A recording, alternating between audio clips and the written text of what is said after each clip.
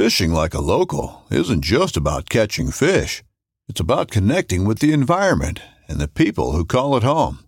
It's about hearing the stories and traditions that have been passed down for generations and sharing unforgettable moments with the people you meet along the way. Fishing like a local is having an experience that stays with you forever. And with Fishing Booker, you can experience it too, no matter where you are. Discover your next adventure on Fishing Booker. This upcoming concert season will be all about the boots, and Tecovas is your stop for the best in Western style. Tecovas has seasonal and limited edition offerings this spring and summer, including men's and women's boots, apparel, hats, bags, and more. All Tecovas boots are made by hand in a time-honored tradition with timeless styles that are always on trend. And Tecovas has first wear comfort with little to no break-in period. It's hard to find this level of comfort paired with this level of style. Stop by your local Tecovas store, have a complimentary drink or two, that's WCB style, and shop new styles. The smell of fresh leather and friendly staff are at your service. Many stores even have leather custom branding to make your boots truly personalized. And with regular live music and events, there's no in-store experience like it. If you can't make it into a store, just visit tecovas.com. That's TECOVAS.com. They offer free shipping on all boots, as well as free returns and exchanges, and ship right to your door. Go to tecovas.com and find your new favorite pair of boots today.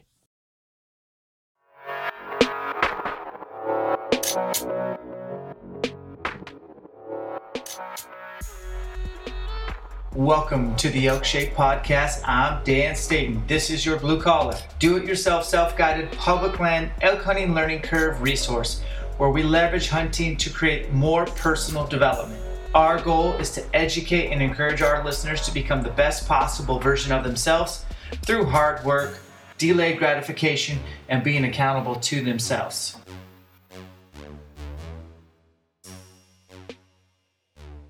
Hey, what's up, guys? Welcome to the Elk Shape Podcast. So, today we are sitting down with Jared Lyle. He's the CEO of Huntin' Full. I've known him for over a decade before he ever was a part of Huntin' Full, back in his trophy taker days. He's been one of the most consistent elk killers I've ever known on public land. So seasoned and veteran, and he's super humble. And he's one of the smartest guys I know.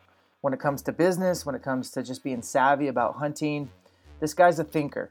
And he's very intelligent, very articulate, and honestly, one of my favorite people in the entire hunting industry, seriously. So, a quick bio on him. I'm going to read what he wrote because he had to write a bio for something else, and I'm like, man, that's a good bio. Let me just read it. So, this is from Jared Lyle, kind of introducing himself. One of my favorite books is How I Got This Way by Patrick McManus. I love the book because it provides insight into life events that molded the funniest outdoor writer I've ever read. It also helps you realize that when you think about who you are, it is pretty much just a combination of your personality, life experiences, and opportunities. In a nutshell, here are some of mine. How I got this way. My parents raised me, my sister, and I for adventure. Hunting, fishing, and trapping were not simply recreational endeavors. They were a way of life. My dad's continual pursuit of a new dream moved us all over the western United States in search of new and exciting ways to make a living. These adventures created a very close family bond. During that time, my, quote, homes consisted of everything from a float house logging camps in southeast Alaska to midwinter wall tents in the high deserts of northern Nevada. I alternated between Christian schools, one-room schoolhouses, and homeschooling during the first 14 years of my life. I was able to hunt, fish, and trap to my heart's content. My dad lost part of his leg in a logging accident when I was 12. I had looked forward to the age for years because that was the year I was going to get to hunt with Dad. Instead, Dad spent the next decade in and out of hospitals while I learned to become a, quote, do-it-yourselfer bow hunter the hard way, which is a code for a lot of tag soup and a ton of money spent on arrows. The year after Dad was injured, my parents accepted a caretaking job on an abandoned floating logging camp in the remote area in southeast Alaska. We were 9 miles by boat and 80 miles of gravel road from the nearest store. We had no electricity, no running water, and no phones. Our groceries were flown into us on a float plane. It was not uncommon to go several weeks to months without seeing another living soul. In hindsight, my mom was crazy for that. She was also crazy tough. One vivid memory I have from that period of my life was getting firewood for the house. My dad's foot was basically a giant open wound at the time, so my mom had to handle firewood duty with my sister and me. Mom would load us up in our 18-foot boat and tow our skiff behind it 9 miles to shore. Then she would drive us into the woods, fire up a chainsaw, and cut a load of firewood that my sister and I would load in the truck. We would drive back to the beach, unload the wood from the truck and into the small skiff, and tow the firewood back to the floating house we lived in. At the time, it was just another normal activity for our family. I won't bore you with the details of how many house fires, car wrecks, boat wrecks, and pet coyotes and rattlesnakes we had growing up. I'll just say that it was enough to make my normal a little less than normal than most. I also say that it made my taste for wild places and adventure pretty much insatiable. In hindsight, it's no surprise that my normal path to starting my own family wasn't in the cards for me either. I met the love of my life when we were both baby-faced teenagers. Fortunately, we enjoyed our 4-year friendship before we realized that we enjoyed each other's company so much that we didn't want to spend any time apart. We were married at the ripe ages of 18 and 22. In retrospect, we were crazy. Fortunately, we were also both very committed to each other and marriage. We grew up together, raised 2 amazing boys of our own, and struggled to pay the bills, and yes, even bickered once in a while. I considered the 25 years of marriage and 20 plus years of parenting part of how I got this way to be the most important piece of who I am today. It is still teaching me about commitment, unconditional love, and true partnership. Career and work stuff. Like many kids, I earned most of my early money by turning my tennis shoes green behind a rusty lawnmower in the summer months. However, I had always wanted to follow in my dad's footsteps. By age 15, I pestered a local logging contractor badly enough for a job that he finally gave in and hired me to handle brush piles in the logging units, dig fire line, and run a chainsaw. My newly teenager arms just didn't about survive those long summer days. The summer I turned 17, I was offered a seasonal job working on a commercial fishing boat in Alaska with a longtime family friend who also turned out to be a great role model for me. In spite of tough working conditions, the 7 summers I spent on a boat in Bristol Bay, Alaska are some of the best memories I have in my teenage years. They were also exactly what I needed at the time in my life, and I'll always be grateful for that opportunity. The combination logger/commercial fisherman filled a need for adventure in my life, but my new bride Ruthie and I felt strongly that we wanted to do something for others with our lives while we were young. We put feelers out for mission work in third world countries, but no doors open. Ironically, a door opened to work with high-risk teenagers in our home state of Idaho.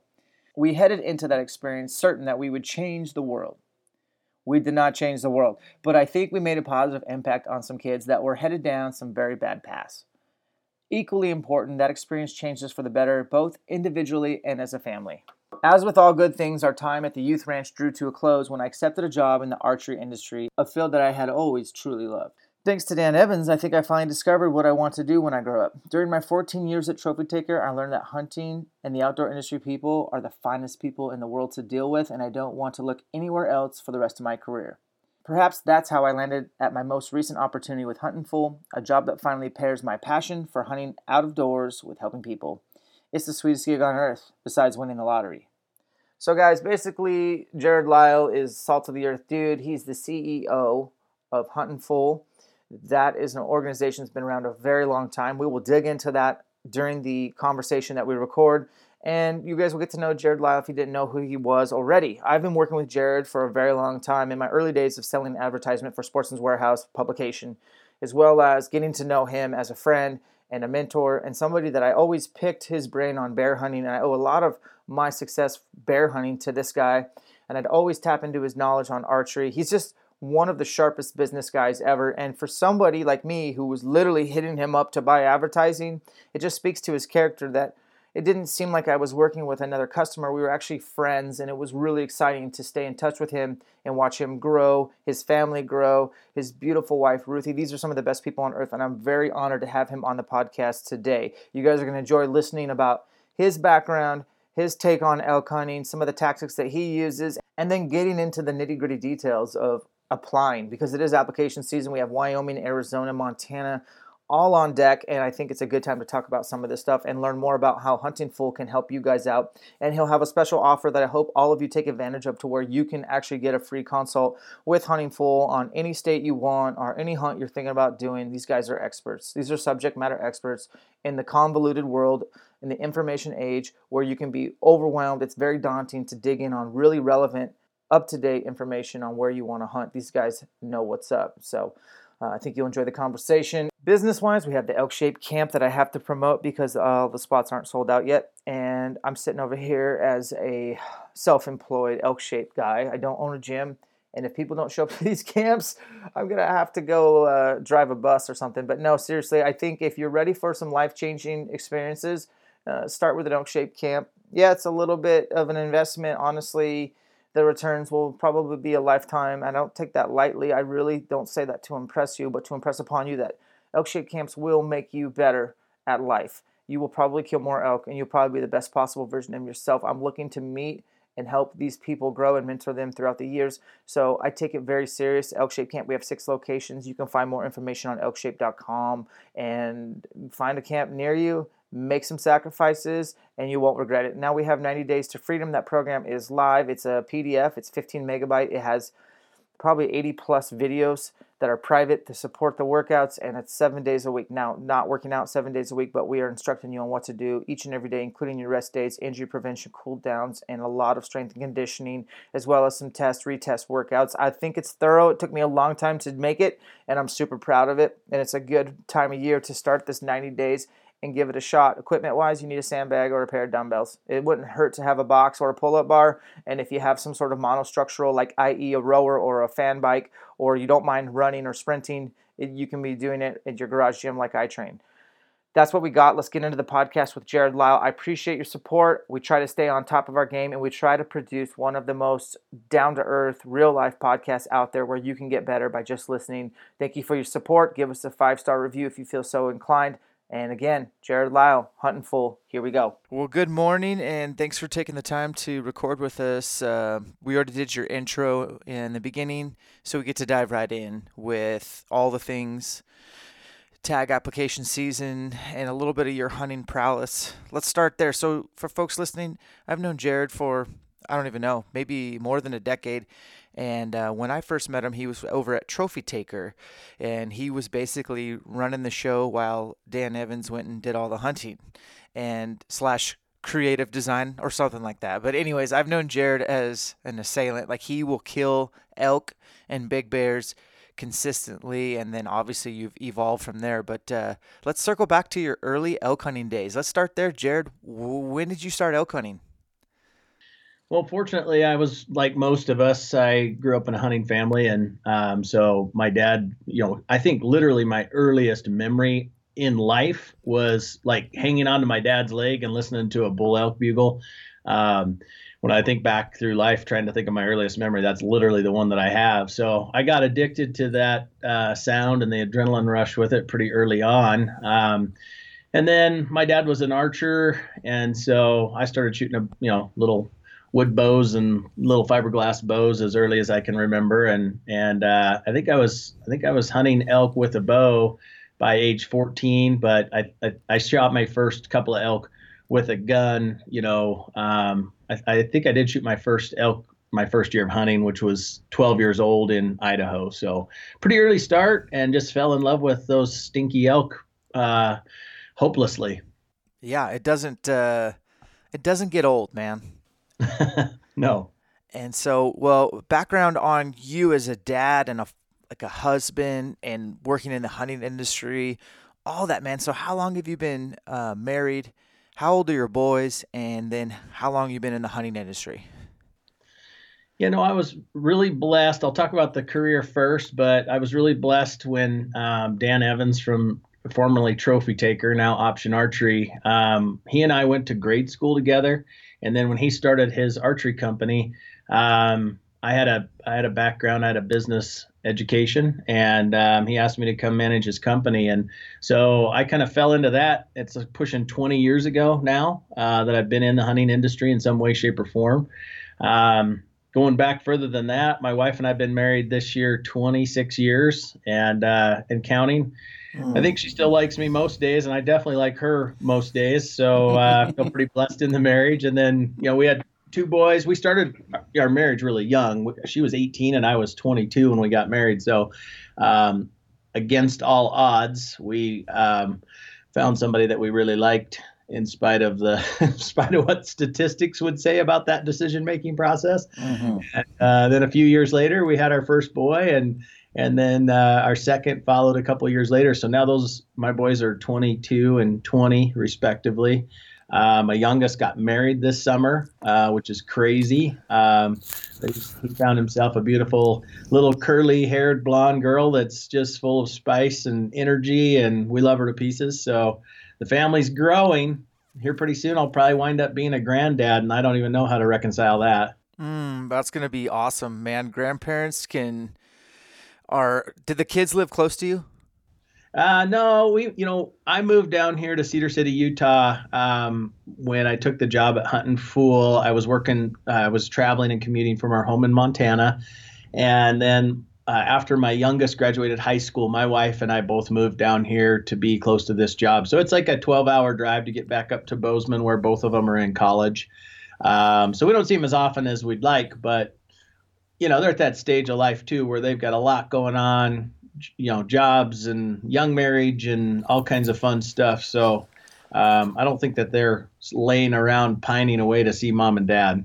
No, but they will when they have kids and they need babysitting, specifically the best kind of babysitting. They're going to stay the night tonight. Okay, Grandpa. And so mom and dad are going to have a night out. That's the best. I'm looking forward to that. That's going to be great, man. Well, so yeah, you took the job with Hunt and Fool, and then you became the CEO. You're the big dog there. You're running. So we got to dive right into Hunt and Fool. Let's get into what is Hunting Fool, kind of the history of it, and what is it doing today currently? Okay. Yeah, no, this is the 25th year of business, which is pretty amazing for any company to survive that long. And particularly in this space, you have to provide real value, I think, in order to succeed long term in the hunting space, because there's a lot of people, Dan, and you and I both have been fortunate to be able to make some of our living, or most of our living, in the hunting space off and on. And I feel blessed in that regard, but there's a lot of people that try that because it sounds like the impossible dream, and all too often it is the impossible dream. So Hunt and Fool's been around for 25 years, and honestly, we try to distill everything that we do down to just one simple kind of mission statement, and that is we just try to help people go on more hunts with the best possible information available. And that information can range from gear. Let's face it, clothing alone is getting so out of control expense-wise that you don't want to go throwing money around recklessly and buy gear that doesn't work or doesn't fit or doesn't function the way you want it to. So, we pride ourselves on testing a wide range of gear, all the way down to hunting unit selection, and even, when possible, we'll literally hand over the spots that we ourselves have put our own boots on. So, it's in essence, we want more people to go on more hunts with better information. Okay, well, we're going to come back to Hunting Fool and get into basically the application season, which is upon us, and it's not a better time to have you on. So it was super easy to get this scheduled with you, by the way. Well, I think that's sarcasm, I'm thinking. No, it's all good. Your face here, which I wish we were sitting down over a table doing this podcast, but I'm guessing that was sarcasm. Yeah, a little bit. Man, you're busy. Well, let's talk about 2019. It's in the past. How did your elk season go for you? It went awesome. I increasingly enjoy hunts that provide me new experiences. And that includes new country, new terrain, new species, etc. And I was fortunate enough, again, due to my position here with Hunt and Fool, to go on a grizzly bear hunt. I'm gonna bypass elk real quick, just because it segues into it. But I went on a grizzly bear hunt, which is a hunt I never thought I'd be able to do in my entire life, price wise and everything else. But I was able to kind of work out a nitty gritty trade with an outfitter and help a couple of fully paid clients get their grizzly bears killed first, and then I had a few days to back clean up with my bow while we were waiting for a transporter to pick us up, and managed to kill a great bear with my bow. So that was like a lifetime dream for me. So that actually took me into elk season, which is why I mentioned that. And normally I wouldn't ever sacrifice a day of elk season, but when we talk giant bears like a grizzly bear, I'm gonna sacrifice all day every day for that. So.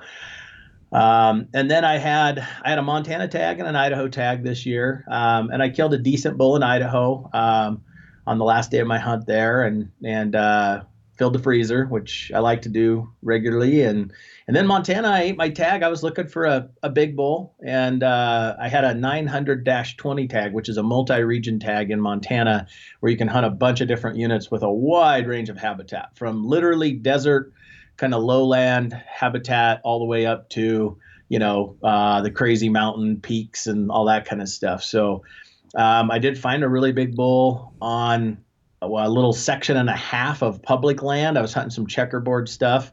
And unfortunately, he and I never were on that piece of property on the same day. I could glass him from about 6 miles away.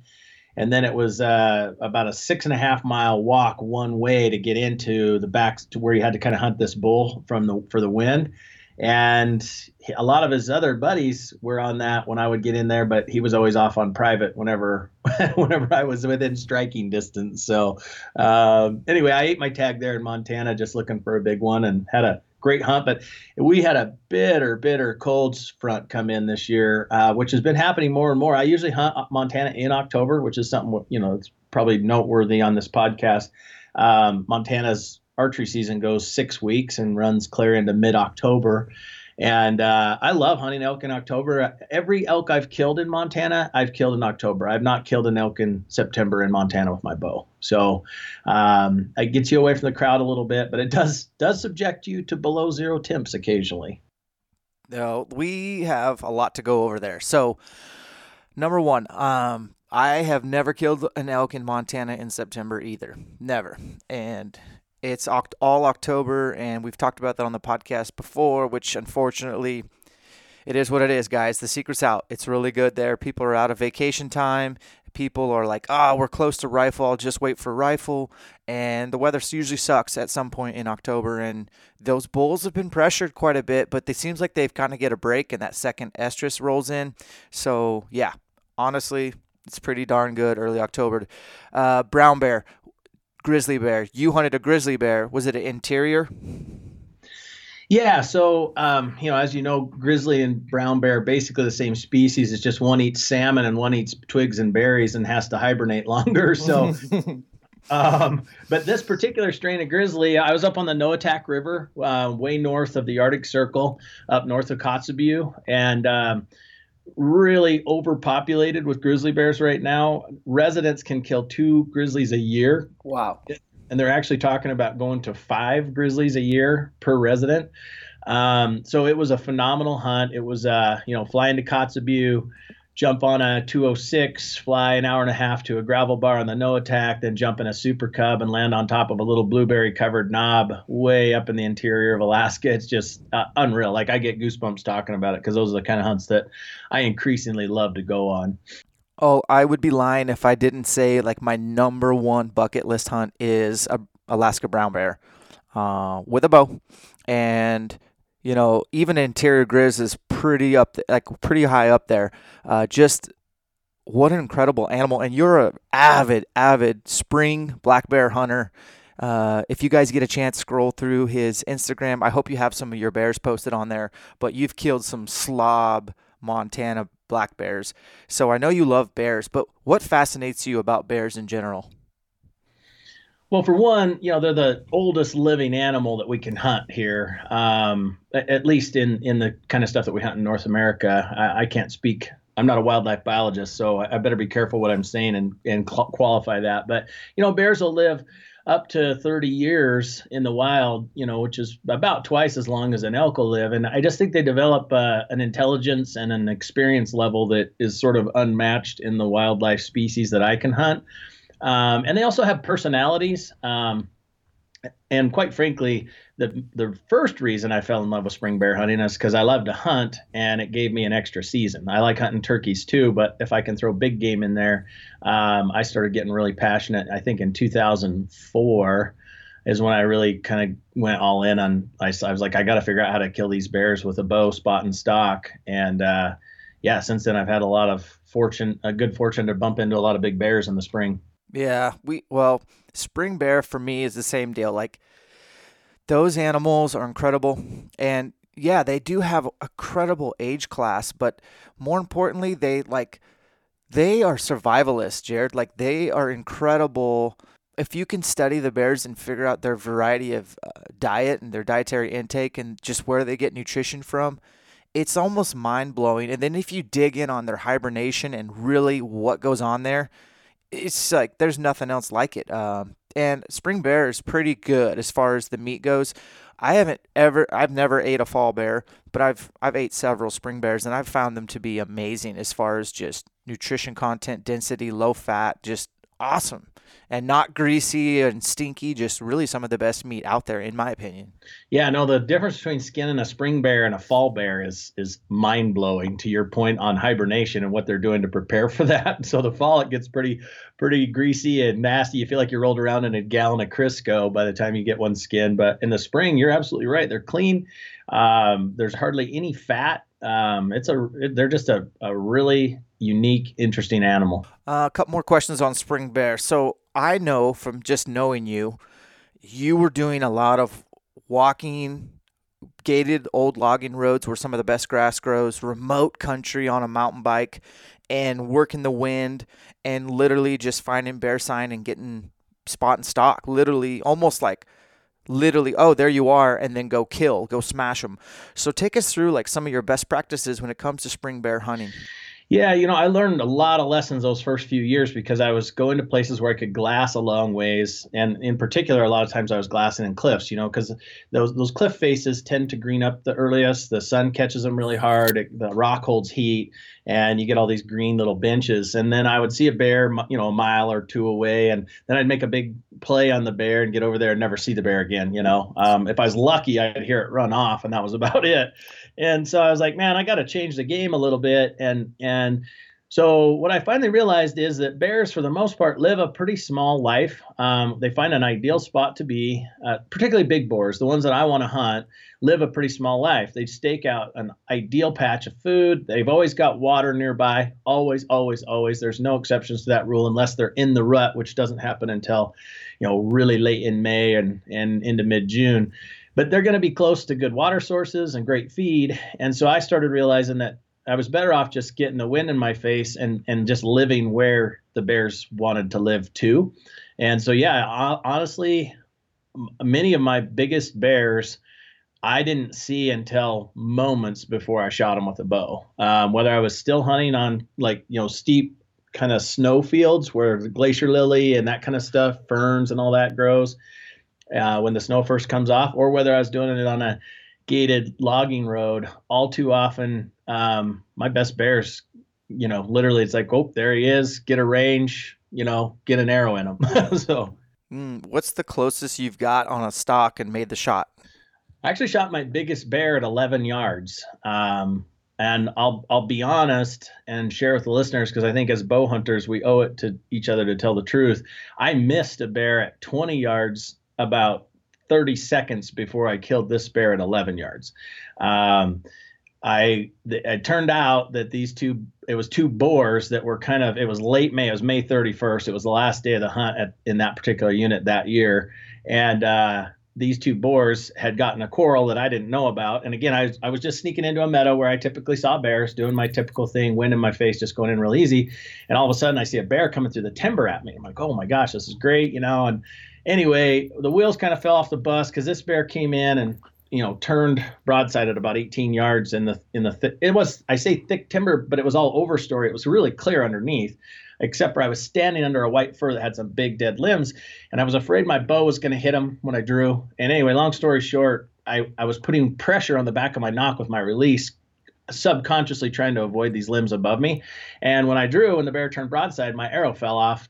And I was shooting a trophy taker arrow rest, full capture, and the arrow harmlessly bounced forward and hung up in my arrow rest. Well, mental midgetry kicked in immediately, and I started, the wheels start coming off the bus. You go into panic mode. You're like, oh no, he's going to get away. All the things that a bow hunter should not ever think or let themselves get trapped in.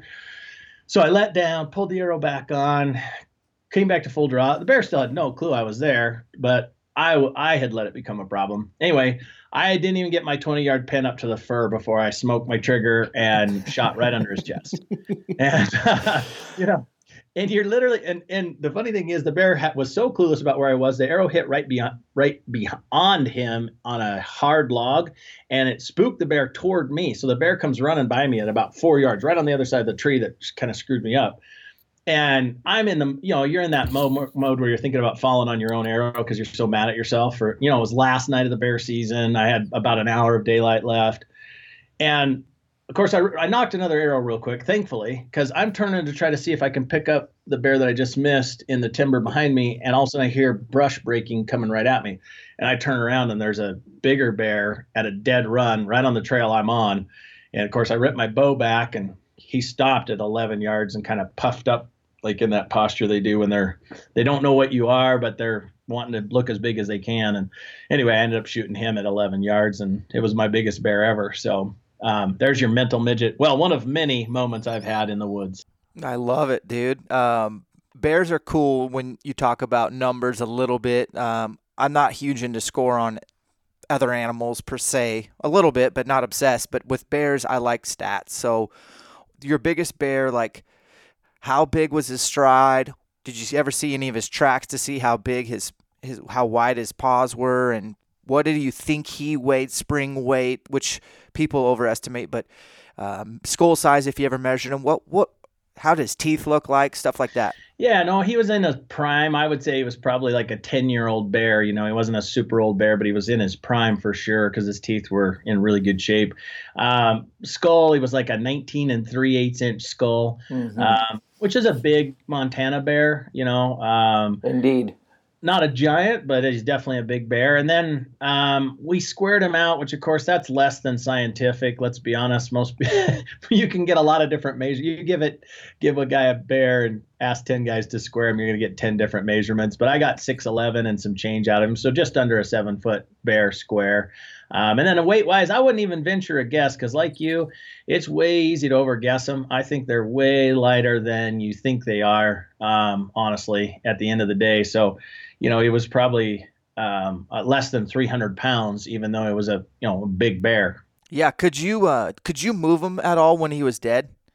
No. Other than rolling him down the hill until I got him close to a log that it made it a little easier to skin him because he died on a really steep face. No, he's one of those where bears are weird. As you know, they don't have connections like deer and elk do, like with stiff legs where you can kind of manipulate them. You grab a front paw on a bear and you yank as hard as you can, and it gives about 18 inches of slack and then pulls itself back exactly where it was. So, oh, I know. God. No, he was big enough. He was hard to move. Yeah, there's a few bears out there we've killed that we thought were like, oh, it's a good bear, but then when we try to move them, it takes two people, and that's kind of our way of telling if it's a really big bear. My dad's wife, she's my stepmom, she shot a giant Neanderthal bear one year, and dude, we couldn't move it between her and I. And this is an Idaho bear. It's the biggest bear anyone's killed in our camp ever, and I just remember like, oh, that's a good bear. I couldn't even tell on the ground. I was like, yeah, this is a good bear. Let's move it up to the road so we can skin it. And we couldn't. And in fact, she had a winch on her four-wheeler, and we broke the winch trying to get the bear up to the road. This is a giant. And then we eventually got the bear whole on top of her four-wheeler, and we broke not the struts, but this broke something on her four-wheeler. I can't remember what, getting it out. The boots, everything on the front end. So they can get really big, but I bet that bear didn't weigh, I don't know, I'm guessing 300 pounds, but it's just pure muscle and dead weight, and especially a spring bear. There's no fat on them. It's incredible. They're pretty amazing predators. They don't get a lot of street credit for being an omnivore, and the bears I hunt in North Idaho, the same ones that you were hunting in Western Montana, man, their actual meat intake, protein intake from animal flesh is super low until it's not. I mean, it's incredible that they can get so big eating all those huckleberries, the grasses, and then grubbing and all the different variety of food. And then, kind of come fall, well, actually spring, I think they're pretty hard on elk calves, in my opinion, moose calves. Have you seen any of those studies that they kind of started figuring out how proficient bears were at not only procuring calves and fawns, but like how fast they could consume them? Yeah, no, it's scary how fast they can consume them. But yeah, again, you think about it, you got an animal that gets, 20 years of experience under his or her belt. and one or two successes. It's like us as bow hunters, right? Like I'm a way better bow hunter today than I was, when I was 15 or 20 years old. A lot of that just has to do with experience. And those bears they gotta eat to live, and they get very good at cleaning up protein where they can find it. And calves are vulnerable. Definitely. So we're going to touch on elk and then get into the application season. Man, like when you're out there in Idaho and Montana looking for, that's a pretty sweet Montana tag you had, quite honestly. Are you kind of a spot and stock guy, an ambush guy? Do you call much? Do you have several tricks in your bag? Like, how would you classify your style of elk hunting? Well, I'm gonna say some things against calling, so I'm gonna disclaim before I say that I love to call elk. I literally grew up cutting my teeth on it. It's the most fun thing on planet Earth is to call in a stinky old bull elk. But having said that, I think too often for me, and I won't speak for the rest of the elk hunting population, but for me, I got in a habit early on of it being my shortcut. It's kind of like working out, with like elk shape or whatever else. When we take shortcuts and we get used to it, we forget to refine the rest of our skill set. And it wasn't until, I really started wanting to kill that next age class of bull with a bow that I realized, and I did call in a few. In fact, the biggest bull I've ever killed, I called in. But having said that, the majority of big bulls are not very callable. And so I realized I needed to go back to the drawing board and refine my skill set. And now I have a really simple mantra that I practice in my head when I'm, particularly as I'm closing the gap. It's one thing when I'm hearing a bull bugle a mile away. It's another thing when I'm starting to get in that 300 yard or less zone. I just kind of repeat to myself, is all you got to do is get as close as you can for as long as you can. And that is good for whether you're going to try a call or not, because too many people call from too far away and they just keep, the elk keeps answering. So they think that the elk is interested, but really they're just kind of communicating, and the elk's moving away. And they, I used to move elk 3 or 4 drainages doing that. I'm embarrassed to say. So yeah, I guess I tell myself, hey, your job is real simple. All you got to do is get as close as you can for as long as you can, and good things will happen. And of course that means being quiet. And of course that means having the wind in your face, and paying attention to all the things that make a woodsman, or a woods person. And so that increasingly becomes my number one. And then the calls become something where occasionally I will use them, because they do work if used in the right scenario. And if you can sound like an elk, which I'd argue is the least important part of it, believe it or not. Sounding like an elk is great, but I hear elk make a lot of weird noises, and it's more about tone, volume, cadence, timing, frequency, all of that kind of stuff. Wow, there it is. I couldn't agree more, man. If you were to graph all the elk I've killed and the size of the bull, basically it's an inverse relationship. The more I call, the less maturity or size you can see as far as the elk goes. And it's just the more it's just one of those deals where if you call a lot, you're going to bring in satellites and stuff like that are very tempting. And the more I sneak, the bigger the bull and stuff like that. So I'll tell you what though, Jared, we got to talk about some of the things that you have picked up when it comes to archery nuances, as far as there's always stuff coming out. There's always new technology, but tried and true, your specific archery setup, what products are on your rig right now and why? I want to dig in because you're a very accomplished archer. You can shoot lights out. You always have been a good shot. Tell me about your current archery setup and kind of why things are on there. Yeah, and I'd be a liar if I said I think I have it all figured out, right? Every year I kind of dink around a little bit with my setup, but less and less over time. I think partly that has to do with confidence that the equipment really isn't going to kill the elk. I'm going to have to do my job, right? Because I know guys that are lethal on elk that shoot a 300 grain arrow, super fast, super light, not much FOC, and they kill elk every year religiously. And then I know the other side of the coin where guys are 700 grain arrow or bust and 160 grain tip and whatever, and so I think that you have to do something that works well for you. And for me personally, I like to balance between the fastest arrow I can shoot that's still in a range of heaviness that tunes well, because I do hunt Idaho pretty much every year. I have a lifetime Idaho hunting license. And in Idaho, of course, as you know, mechanical broadheads are illegal. So when you put a wing on the front of your arrow, the faster you shoot that wing, the more prone it is to being unforgiving. I mean, that's just a fact. And so throwing a fixed blade head out front on my arrows means that I want to shoot an arrow that's a little bit slower overall than just going strictly for speed. So I usually try to be somewhere around 280 to 300 feet a second with my setup. And of course, I'm an average draw length. I've got a 29-inch draw length, and I don't want to get into too much technical stuff on the archery side here, but for those that don't know, basically every inch of draw length that you gain or lose, you're going to gain 10 feet a second.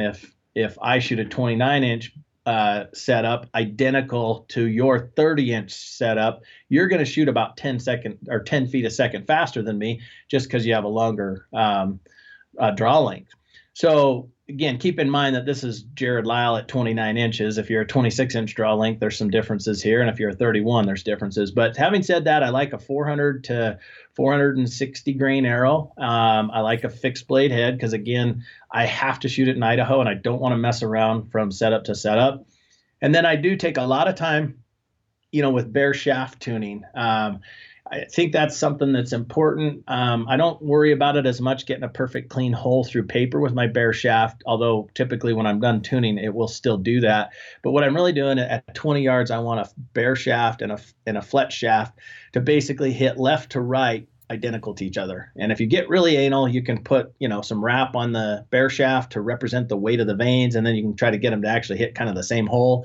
But for me, usually my bare shaft will hit slightly high on my flet shaft. And then at that point, I usually can screw on a good fixed blade head, with a good balanced arrow, and have essentially field tip accuracy with my setup. So, and I'm shooting this year, I shot a Matthews Traverse at 70 pounds, 29-inch draw, 450 grain arrow, 281 feet a second. And man, it shot lights out, Dan.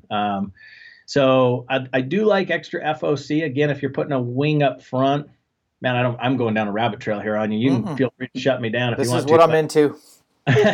But guys, a lot of times, if you think about like putting a grapefruit in a tube sock and throwing it, the grapefruit, of course, is going to lead the way, and the light part of the tube sock is going to flap along behind it. And the same thing's true for FOC. That's the best way I can describe it, because it is science. It's undeniable physics that extra weight up front is going to help your arrow be more stable in flight. But visualizing that always helps me understand why. So I do run a lot of FOC. I put a 60 grain stainless steel insert up front, and then I run a 125 grain head. So I try to get most of my arrow weight up in the front part of the shaft. And, I'm probably overkill. There's a lot of guys that are better shots than I am that would argue that it's overkill, but it feels good between my ears. So that's what I'm running right now. Do you still run any Trophy Taker products? Yep. I shoot the Trophy Taker Smackdown arrow rest still. I still think it's the simplest fall away arrow rest on the market. And I like limb driven rests over cable driven rests, just for tuning reasons, for servicing them in the field. If something goes wrong, there's no timing issues with the length of the cord. You just mash the arrow rest launcher down and pull the cord tight, and you're good to go again. So there's a lot of reasons I do that. And then, Option Archery, Dan converted, he sold the Trophy Taker brand and started Option, and I run the Quivalizer and the Option site because I love how they both solve problems. The Option site to me is a game changer. Like, it's the best of both worlds because it combines your fixed pins and a movable pin into one configuration in a way that no other site on the market has done or does today. There you go, guys. I love everything you said there, man. I think the Option stuff, I've tried it. I'm really impressed. I think it comes in, like when I first got my hands on it, there was like a Option 4 and an Option 6 or something, but I think it's all customizable now, and that's great. And I got nothing but great things to say about Dan Evans, except he never comes on this podcast, even though I have his cell phone number and bug the crap out of him. Hey, let's get him together. I think it might take both of us, but let's try it. Do you know how awesome that would be to learn from him? The guy's the just incredible elk hunter, incredible human being. Anyways, I digress. And then the other thing you said about, just shooting a lot of heavy front of center and stuff like that, I couldn't agree more. The bear shaft, everything you're doing is like just what it takes to be successful. I run limb driven. I got away from that bus cable just because of in the field tuning, because stuff happens in the field and it's super easy just to take a peek at your arrow rest and be like, oh crap, I need to tighten it back down or whatever. But when it comes to releases, what release aids do you use during hunting season? I've been shooting a Carter, and again, I credit Dan Evans for this too, because he shops around more than anybody I know when it comes to finding the right equipment. And the Carter triggers are just unreal. If you're going to shoot an index trigger and try to shoot it back tension style, like not command style, but actually, try to pull through your shot. I love the Carters because I can get that trigger deep into my second knuckle, and I can use, kind of clench my shoulders to help the shot go off instead of just, hammering on it with my index finger. So, I shoot a Carter and love them. Okay. Well, I am excited to break down application season a little bit. I don't know if I'll be able to get you back on here. You are the CEO. You are busy, but we're going to kind of start with Wyoming. But first, let's kind of give the background on what Huntin' Full has to offer, because there's lots of options out there, guys. And we got the man himself right here. You guys have been out longer than anybody. I know you have an army that works for you of hunt advisors and research analysts. And it's just so much information to sift through, and you guys dumb it down for us so where we can just know what we need to know and move on. What else does Huntin' Full provide besides just basic information? You guys do application service and other things. Break that down for us. You bet. Well, no, I think from a main membership point of view, you get 12 issues a year of a magazine that's basically bifurcated into two sections. So from January through June, you're going to get real-time tracking with the application periods that are open or about to open to tell you how to apply, how much it is to apply, should you apply, what unit should you apply for, etc. So we have about 130 pages per issue on average that is literally dedicated. Like right now, our January issue is just going in the mail, and it's all about Wyoming elk, Wyoming moose, sheep, goat, and bison, because those two periods open Wyoming elk is open, and the moose, goat, sheep, and bison is soon. And then Arizona elk and pronghorn, because that's going to be rolling right up here real fast too. So we try to track real time for 6 months on sort of like what you can look, but you can't necessarily touch because it's a long game. And then the other 6 months out of the year, we try to focus on hunts you should be doing every year. Things that you can either do over the counter or you can do in less than 3 years. So you can get on a rotation where, say, you could hunt Colorado, Montana, Idaho, and leapfrog around so that you're not sitting around waiting to draw that tag of a lifetime. So the magazine is a huge resource to our members. That's probably the number one benefit. It also is published online through our eMag, available only to members. And then hunt advisors, there's 9 of us that work full time for the company that are on demand. I mean, not literally on demand, but occasionally if you ask me and you say the only time you can call me is 10 p.m., I've done it before. But for the most part, our members call. We handle over 10,000 calls a year at this point in time with people that are asking, again, those gear questions. What unit should I apply for? We get tons of questions like, hey, I'm from Minnesota. I want to do my first elk hunt. Can you help me pick a unit? What places are available, et cetera. So that consultation benefit, it's unlimited. You can call in as many times as you want. And again, we process just thousands and thousands of calls that way. And then we have a member draw database, which is really valuable. We've got 20 plus years of about 22,000 records of hunters who have drawn limited entry tags, who have opted into this database, which means if you, Dan Staton, draw a good tag in Nevada or Arizona or Utah, you can call us up as a Huntin' Full member and say, hey, can you give me the list of people who have had this tag before me? And then we send you their name and email and cell number, and you can hop on the phone. And a lot of times these guys will come camp with you. They'll share trail cam photos because a lot of these tags are on long rotations. So those are the main benefits as a member.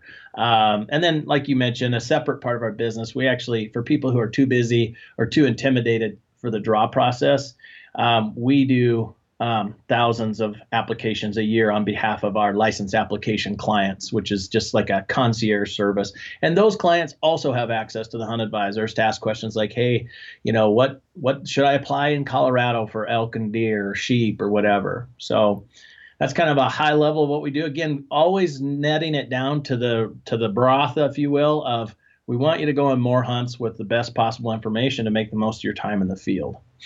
Well, I can't believe that people have unlimited access to 9 hunt nerd advisors, the people that are in the trenches. And then you guys also as a company mandate that they try new areas every year. And these folks are learning, getting boots on the ground, trying.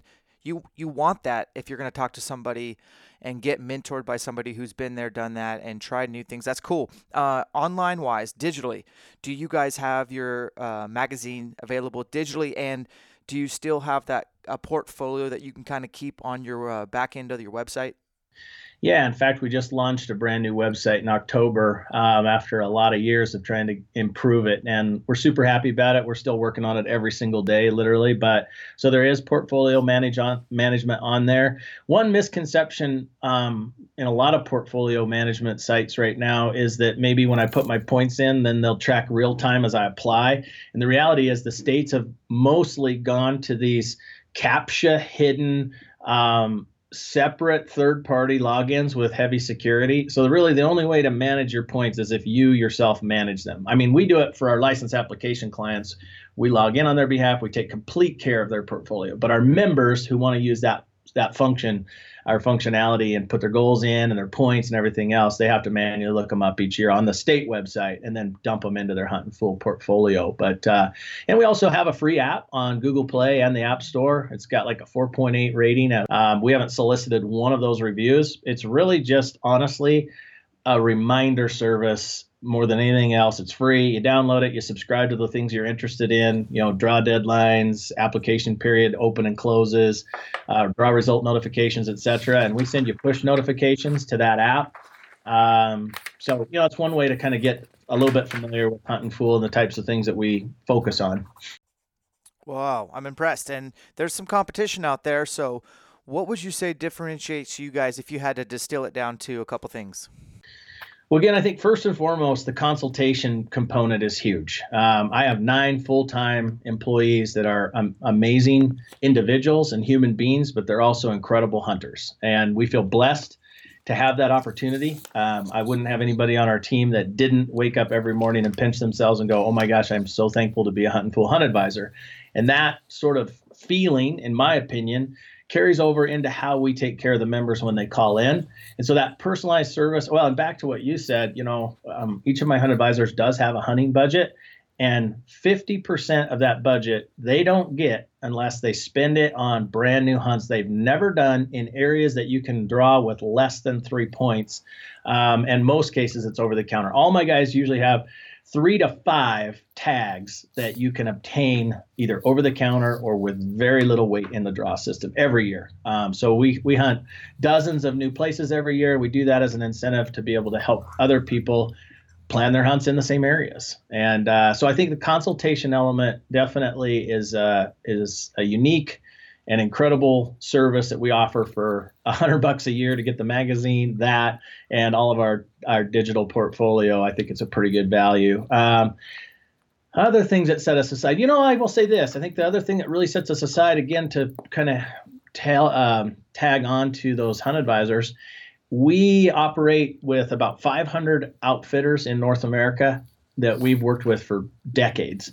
And we book them a lot of hunts every year, and we ask very little of that. We most of them don't even pay us, and they don't have to. It's kind of a volunteer system, and we do get a referral commission from some, but it's very, very small compared to the millions of dollars of hunts that we book.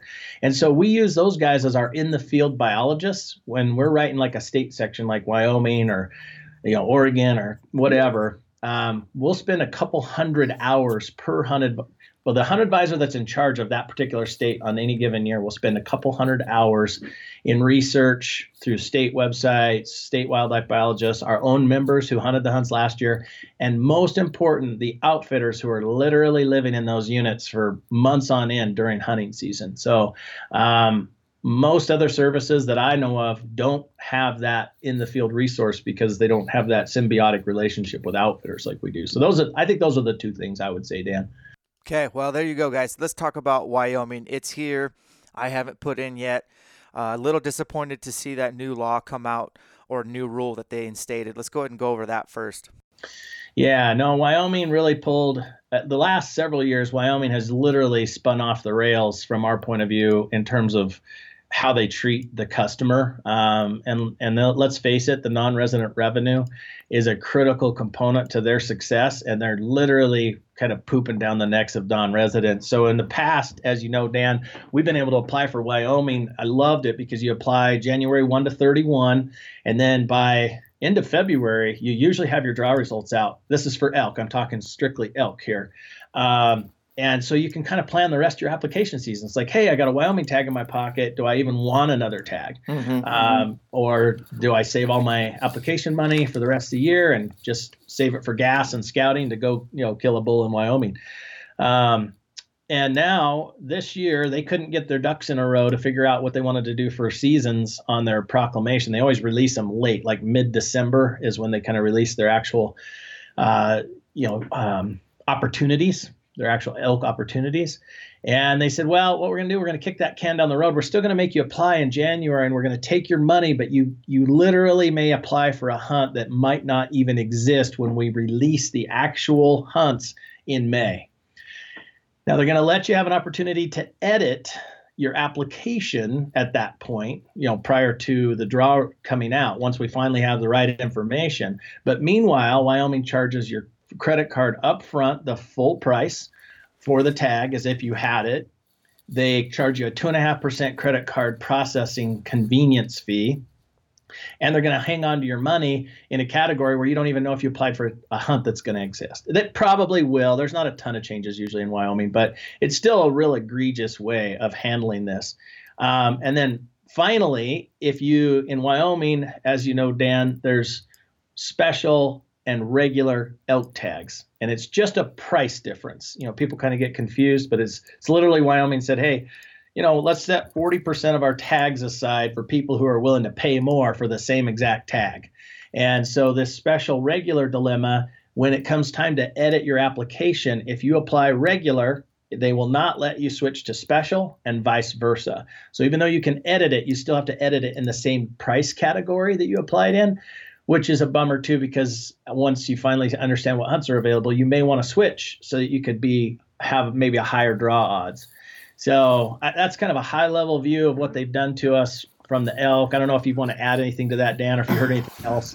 No, I don't. I think it's frustrating for me personally because I did burn all my Wyoming points last year. And so, I like the idea of getting a Wyoming general tag at the very least.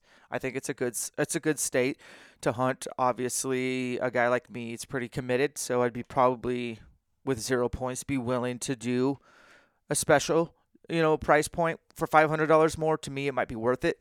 But for them to hold on to it for 5 months, that's a lot of like $1,200 is on their credit card. I'm the kind of guy that's going to not carry a balance on my credit card.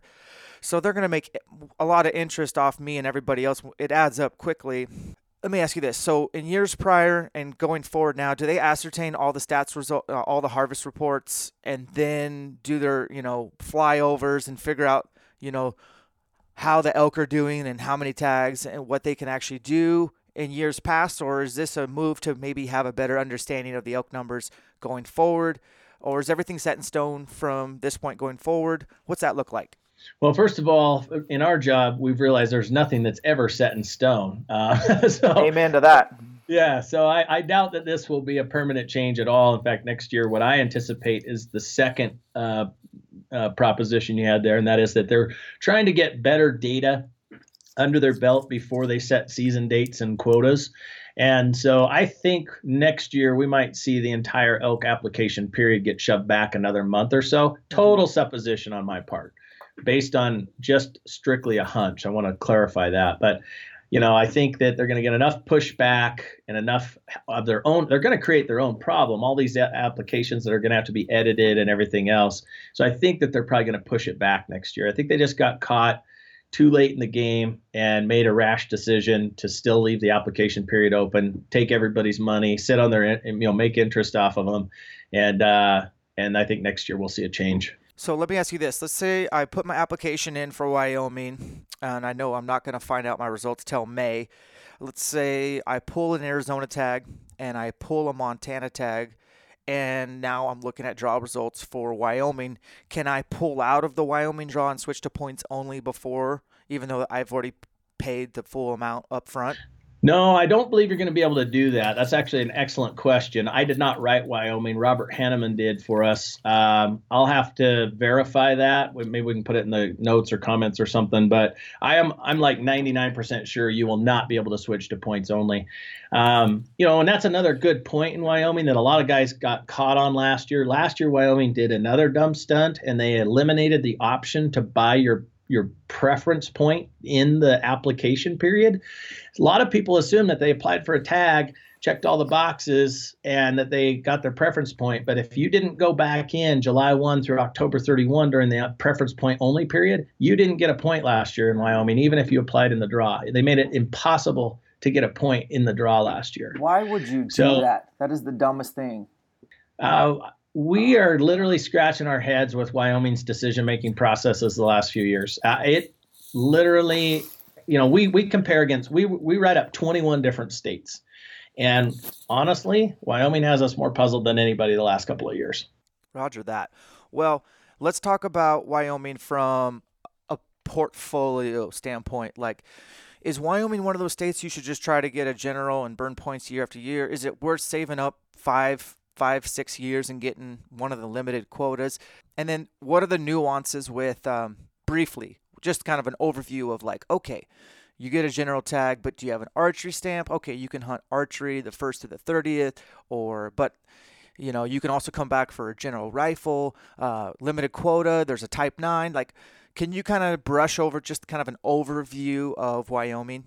You bet. First of all, I'll say that Wyoming is a must apply for elk. If you're a non-resident seeking elk hunts, you have to apply in Wyoming. But I would recommend that you build enough preference points, and it's important to know the difference between a preference and a bonus point. A preference point gives you preference in the draw, meaning when you have enough points, you're guaranteed the tag. Bonus points, you just get extra names in the hat, and you hope that those extra names, translate into better draw odds. So Wyoming is one of those great states where you can see yourself in the draw, meaning I got this many preference points and I should be able to draw this tag. I can almost count on it, unless there's some decision making in behind the scenes that you unanticipated. So build preference points in that, July 1 to October 31 time period. Build enough points to go on a hunt. Now, to answer your second half of the question, if you don't already have at least 6 points, we typically tell everyone to burn them in the general and start hunting the general every, 1 to 3 years, depending on whether you go special or regular price. The reason for that is point creep is bad enough. There's over 100,000 non-residents that have points for elk in Wyoming right now. And max points is 14.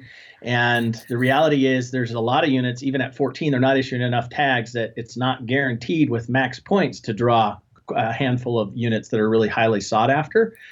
So it's not a pretty picture. There's a decent band of units in that 8 to 10, 12 point range right now that are really good hunts.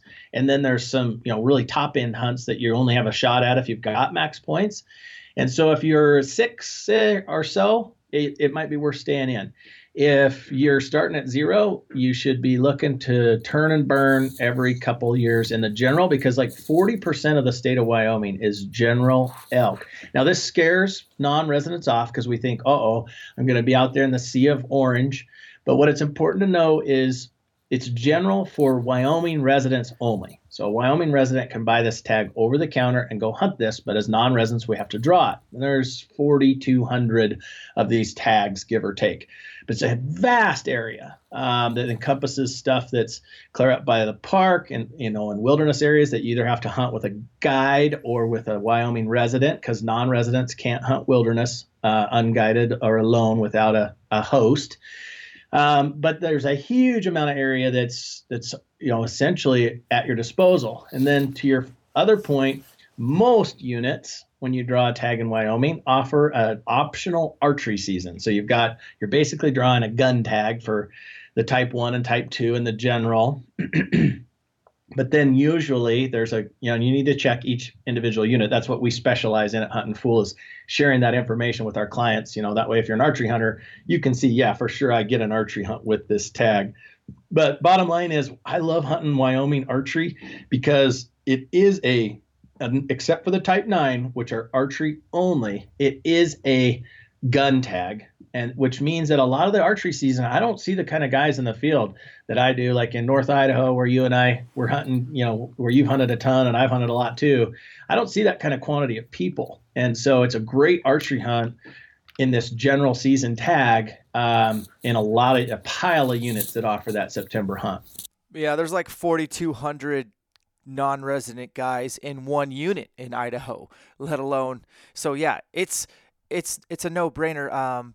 I love that. And then the thing about Wyoming is, there's, I don't know how many general units there are, but I think there's over 50. How many of those have too much wilderness to where you got to keep in mind that non-resident wilderness rule that I guess we better touch on for those that are in the dark to that?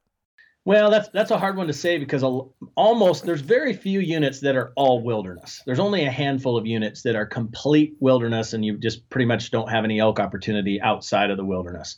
Then there's a bunch of them up around Yellowstone Park and Grand Teton, kind of in that west corner particularly, that have a lot of wilderness, but they also have plenty of national forests that you can hunt on as well.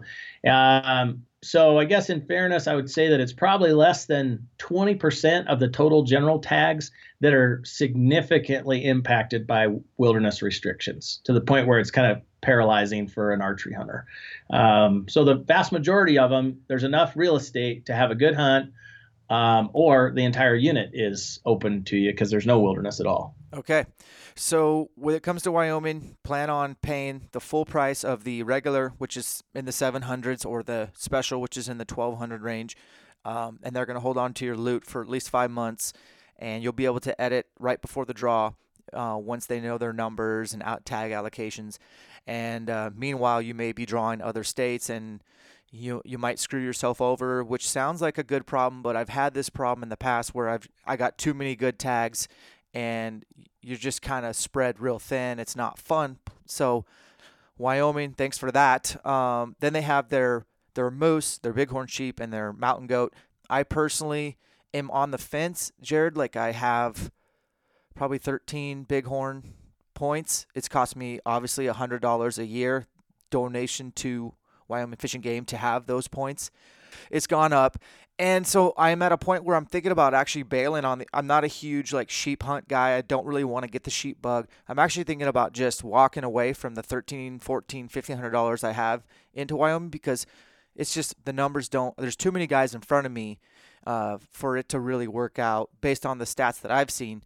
I guess we better touch on the sheep, and we better touch on the moose as well as the mountain goat, and just kind of go give an overview on that so guys can have it on their radar. Yeah, you bet. Real quick, I'm going to mention the elk one more time. One thing that is, again, I want to stress, you're better off building preference points because it's only going to cost you a little over $50 a year for elk in the preference point period. Whereas if you're trying to draw, in other words, get your points first, and then when you have enough points that you pretty much are guaranteed the tag, then go ahead and go all in. That way Wyoming can have your money anyway, because you're going to get the tag. So they can ride your credit card or whatever. So it's one that you want to build points for first and then draw the tag, in my opinion. So put a reminder in your phone or get the Hunt and Full app for free, and come July, whatever, get your preference point. Yep, it's way cheaper. So now moose, sheep, goat, and bison. First of all, goat and bison do not have point systems in Wyoming. Mountain goat, if you're a mountain goat fanatic, Wyoming is a reasonable option. Most of the goat hunting is in wilderness, so that's a tough one. But there's actually decent draw odds for non-resident mountain goat in Wyoming, relatively speaking. We're still talking 2% type draw odds, so they're not good. Bison, we recommend you don't even try. Those bison used to come out of the wildlife refuge there and get shot. It's really the cow, particularly the cow calf. It's that's almost $3,000 for that, and you're pretty much just going to eat $3,000 because none of the bison are coming off anymore. They're staying up there in the winter and belly deep snow. The bull is a different story. We could talk about, that's again something we consult on. Moose, it's not pretty. Moose populations have just been decimated in Wyoming. It's wolves, it's fences, riparian area, things like that. It's not good for moose. There's only a handful of random tags. This is super important for your listeners, Dan. So many people, like your 14 sheep points you just mentioned, 13, 14, those points are no good at all in the random draw. So if you put in for a sheep tag, say in unit 5, that has a random tag, usually, you have a chance at drawing that random tag. You're not going to draw the preference draw because it's out ahead of you. Again, preference points work different than bonus points. If you don't have enough, you have zero statistical chance. They literally burn your application and throw it out the door. Mm-hmm. But you have a chance at that random tag, but they ignore your points for that random draw. Again, this is something that irritates me about Wyoming. And you go in with 0 points just like everybody else for moose and sheep both. Super important to know that if you don't have enough preference points, the points you do have don't count for drawing the random tags. You're on ground zero with everybody else. And so sheep at 13, 14 points, I would be tempted to bail. Honestly, if you're not a sheep nut. The reality is Oregon, Idaho, and Wyoming offer a handful of random sheep tags that are basically not a points draw, and they're all fairly similarly priced. Wyoming's a little more expensive, but I don't know. I'd be more tempted if you're hunting Idaho every year to apply for sheep in Idaho or something like that. Yep. Last year, just to put it in perspective, there was 44 non-resident sheep tags issued in Wyoming. 40 of them went to the preference draw only, which means you had to have 17 points or more to even be considered to draw a tag. And then the other 4 went random, where we're talking about. It's not a pretty picture. Yeah, and there's a ton of guys in front of me, so I started doing the math, and I was like, yeah, this is a waste of capital.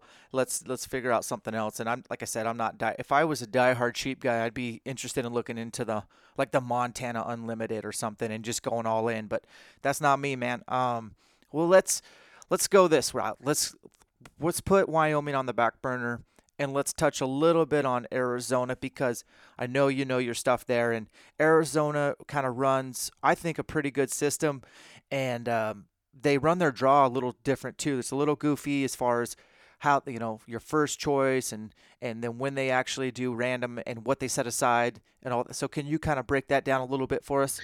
Yeah, you bet. And again, I'll just talk about it from an elk point of view, since we're on the Elk Shape podcast here. But basically, Arizona is a state I do typically recommend that you apply for.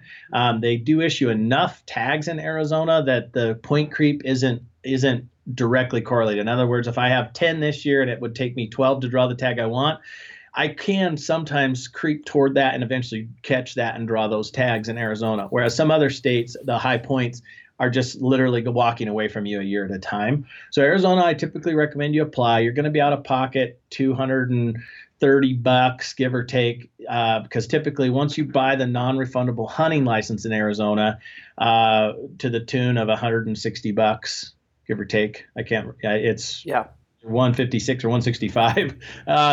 Anyway, once you bought that, then it's the marginal cost of adding sheep and elk and deer and whatever else is not very high. So let's say it's $200 out of pocket.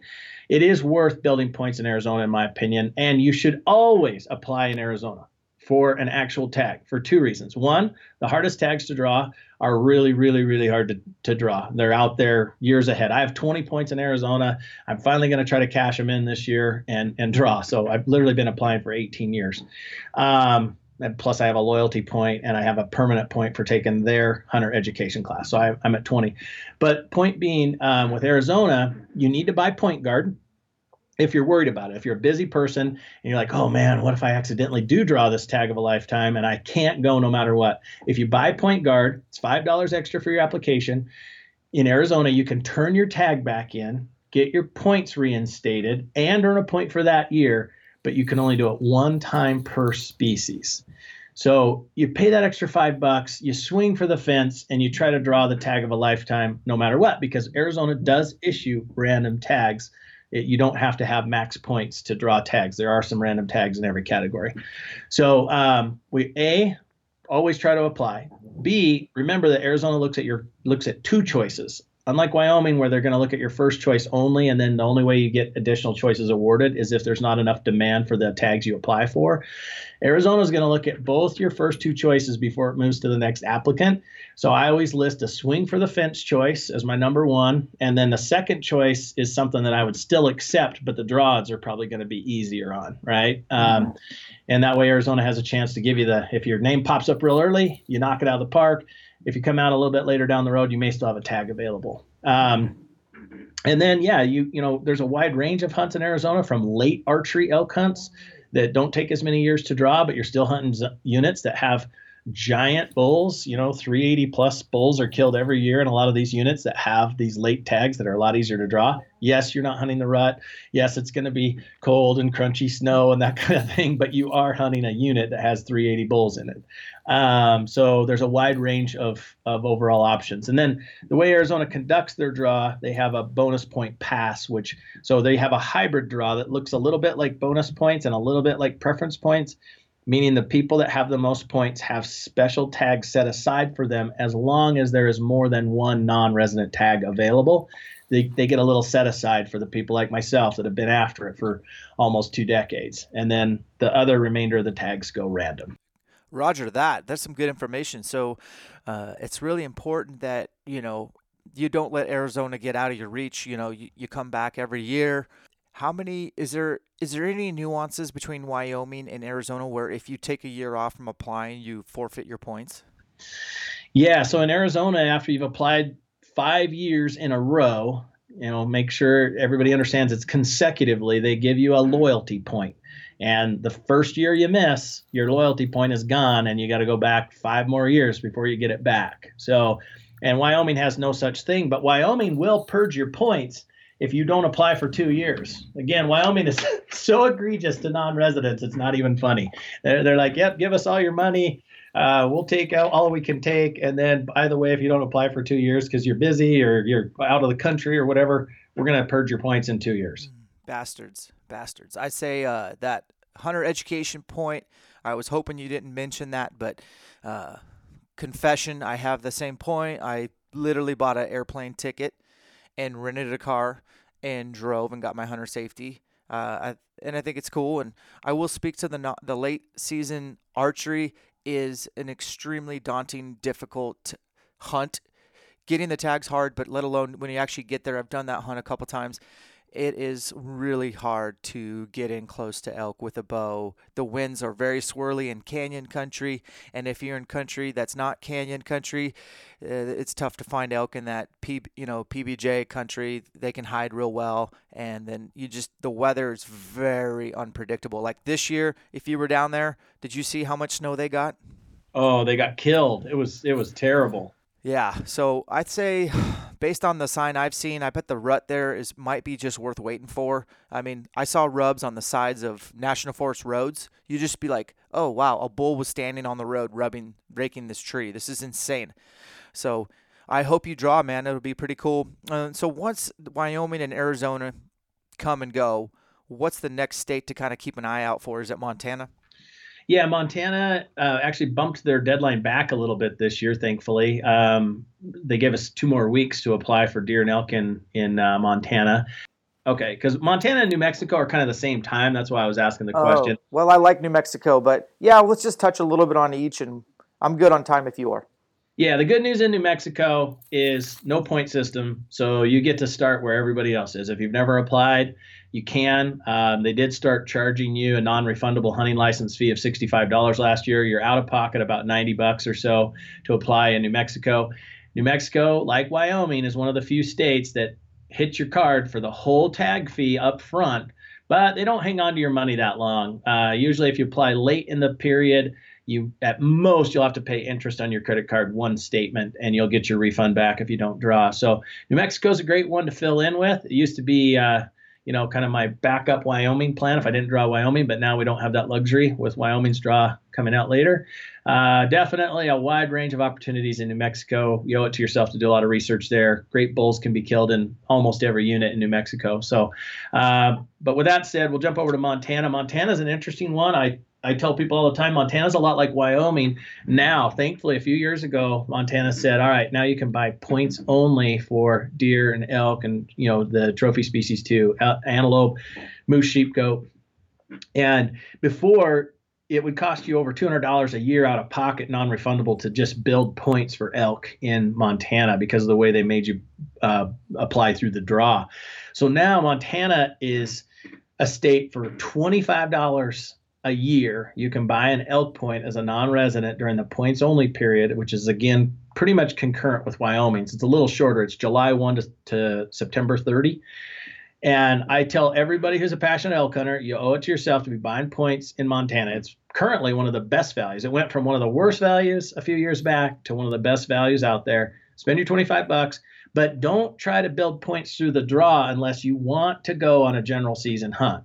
And I'll come back to that. But bottom line is, once you've gotten 3 to 5 bonus points, and again, important to note that these are bonus points, not preference points, Montana squares your points when you go in the draw, so you get a little bit of an exponential advantage on the number of years that you apply. Once you're at 3 to 5, you can draw some pretty good archery tags in Montana. You get really, and again, these are not guaranteed because it's a bonus point system, but your odds get really, really good of drawing that 900-20 multi-unit tag that I shared earlier that I ate this last fall. You can also, both of the kind of famous Missouri Breaks hunts with about 5 points, your odds are almost perfect for drawing those tags. So for $150 in non-refundable point fees, you can get to a point where then you throw your name in the hat and actually try to draw the tag and the permit. And the reason you don't apply in the draw, again, coming back to that, is Montana's going to hit your card for a little over $1,000 if you go for an elk combo and all the other fees that go with it. And you're probably going to get that elk tag that's good for general season units in Montana, which is a vast area. I had hunted it every single year prior to this last year. So I'm not scaring you off of it, but the point is if you don't want to hunt general season, don't apply in the draw until you have enough points to draw that you have really good odds of drawing your permit, because Montana then says, all right, well, you got your $1,000. We got your $1,000. We'll give you $800 of it back if you want to turn your tag in. So it costs you $200 to build a point that way.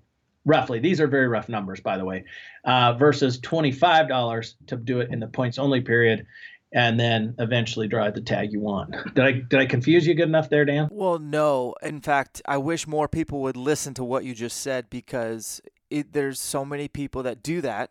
They take up all these general tags, and then you're like, God, they sold out, and then all of a sudden they return them, and these folks are losing $200, which is stupid, and they're basically taken away from guys like that actually want the Montana general tag, and then you have to try to vie for one of those turned in tags, which is kind of hard to do. Yeah, no, exactly. You can get on a roster, you can get on a waiting list and acquire tags fairly frequently that way, but it's not guaranteed. So yeah, no, I wish they would do that. And again, to stress exactly what I'll be even more precise. If you want to draw the Missouri Breaks, I would build 3 points before you start applying. If you want to draw the 900-20 multi-unit zone, I would build 2 points and then start applying. Because last year with 2 points in the 900 tag, your odds were about 67% of drawing that tag. So, I mean, you're starting to get really, really good when you're 2 out of 3. But the Missouri Breaks is a little harder to draw, so I would get to 3 before I started throwing my name in the hat and risking my $200 of non-refundable money. And from what my research has done throughout the years is that 920 tag is definitely awesome, but you're going to run into exactly what you did in a lot of areas, which is like just a lot of these elk aren't going to be on public. And when they are, it's not for very long. So it's a great tag, but there's a lot of, especially in that southeastern part of Montana where, it's pay-to-play country. Yep. It's a GPS hunt, honestly, is what I always tell people. I mean, there are some exceptions to that. You can backpack into the Snowies or the Crazies and, I mean, we're talking very tough physical hunts and be on a lot of public land, but there's a lot of people hunting those spots too. Definitely. Awesome, Jared. Well, dude, we covered some pretty cool ground. For our listeners, call to actions as far as just where should they, if they're interested in learning more about Huntin' Full and all the opportunities there, where should they go? Well, we offer a free issue of the magazine on our website. There's a spot there where you can request a free copy. That, of course, would kind of give you an idea of what the research looks like. But we love it if you just call in. If anybody calls in and mentions this Elk Shape podcast and wants to have a try before you buy free hunt consultation, we'd be happy to set that up. How that works, though, just so our listeners understand, we triage those calls. They come in. One of our friendly receptionists will pick it up. You'll ask a question like, "Hey, I want to talk to one of I'm Jim Smith. I listen to the Elk Shape podcast. I'd really like to talk to one of the hunt advisors about hunting." And then they're going to ask some follow-up questions. What's your weapon? All the specifics they can get. They put it into a call board that comes into all of our laps. And then the best guy for that call will call you back. If it's Arizona elk, I'm actually not your best guy. We've got guys here that have lifetime Arizona certifications. If it's Idaho elk, I might be the guy that calls you back. So you're welcome to call in, mention the Elk Shape podcast. It's 435-865-1020 is the number, and you can try before you buy. Awesome. Jared, what are you most excited about in 2020? What do you set out to do? Honestly, the Arizona elk hunt. And, it's a big, big commitment when you burn 20 points. I think you and I, I don't want to go down a rabbit trail on you, but we talked about this the other day. Sometimes you put too much pressure on those big tags. And I'm really at an age and stage of my life where I just want to make that hunt the broadest experience it can be. So Arizona's not too far away from here in Cedar City. My wife and I are going to be down there camping every 3-4 day weekend I can squeeze out. We'll run some trail cams. Just going to really enjoy that Arizona elk experience, assuming I draw, which I probably will with the strategy that I have and the points that I have. That's awesome.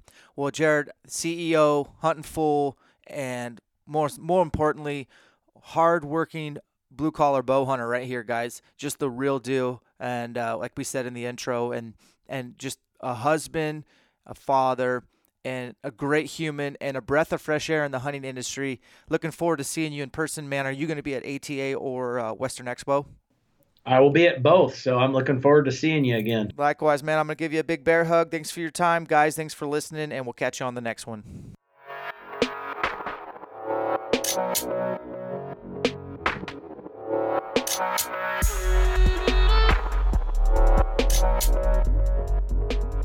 Well, that's a wrap. I hope you enjoyed that episode. We are going to bring on Jared in the future for sure. Guys, call that number. It's in the show notes. Try a consult out. Get some information out of them. Take it for a test drive. Not a lot of other companies offer real, actual live interaction with knowledgeable guys. Like, if you don't know who Garth Jensen is, I'm going to get him on here when it comes Colorado application time. I don't know of a bigger nerd when it comes to this stuff. And the information can be so convoluted. It's nice to kind of clear it up, especially if you have a weapon and a couple units in mind. You can kind of clarify your plans. I'd say it's as good, if not better, than talking to like a wildlife biologist or a game warden. These guys know their stuff. This is all they do, and they're working 60 to 80 hours a week from basically January through June, and then they're just taking phone calls in the summer, and then all those guys leave the office and go hunt. So they're out there. They're not just armchair quarterbacks. I think that's pretty cool. And finally, thanks, Jared Lyle, for your time. There's a couple of edits we decided to make after the show. The first one was basically that, hey, Wyoming is not going to take away any hunts. So during that 5-month period, the only thing they're going to update is the actual amount of tags available. Number could go up, could go down, could stay the same. So just keep an eye on that. And then as far as getting an actual point, again, I just want to reiterate, Wyoming does not reward you a point if you are not successful in the draw. You have to go back in and buy your point for the next year sometime between July and October. So just remember that. Put a reminder in your phone. Utilize the Huntin' Full app. Check it out if you want. Take advantage of that phone call. I think a consult is a great offer. to actually talk to an expert and kind of get a pulse on your portfolio. Thank you, Jared Lyle, once again. Thank you all for listening to the Elk Shape podcast. We're going to do more of these as far as state by state, and I think it's really exciting. You got a lot of options out there in the podcast world. We appreciate your time. Have the best week ever. We'll talk to you guys later.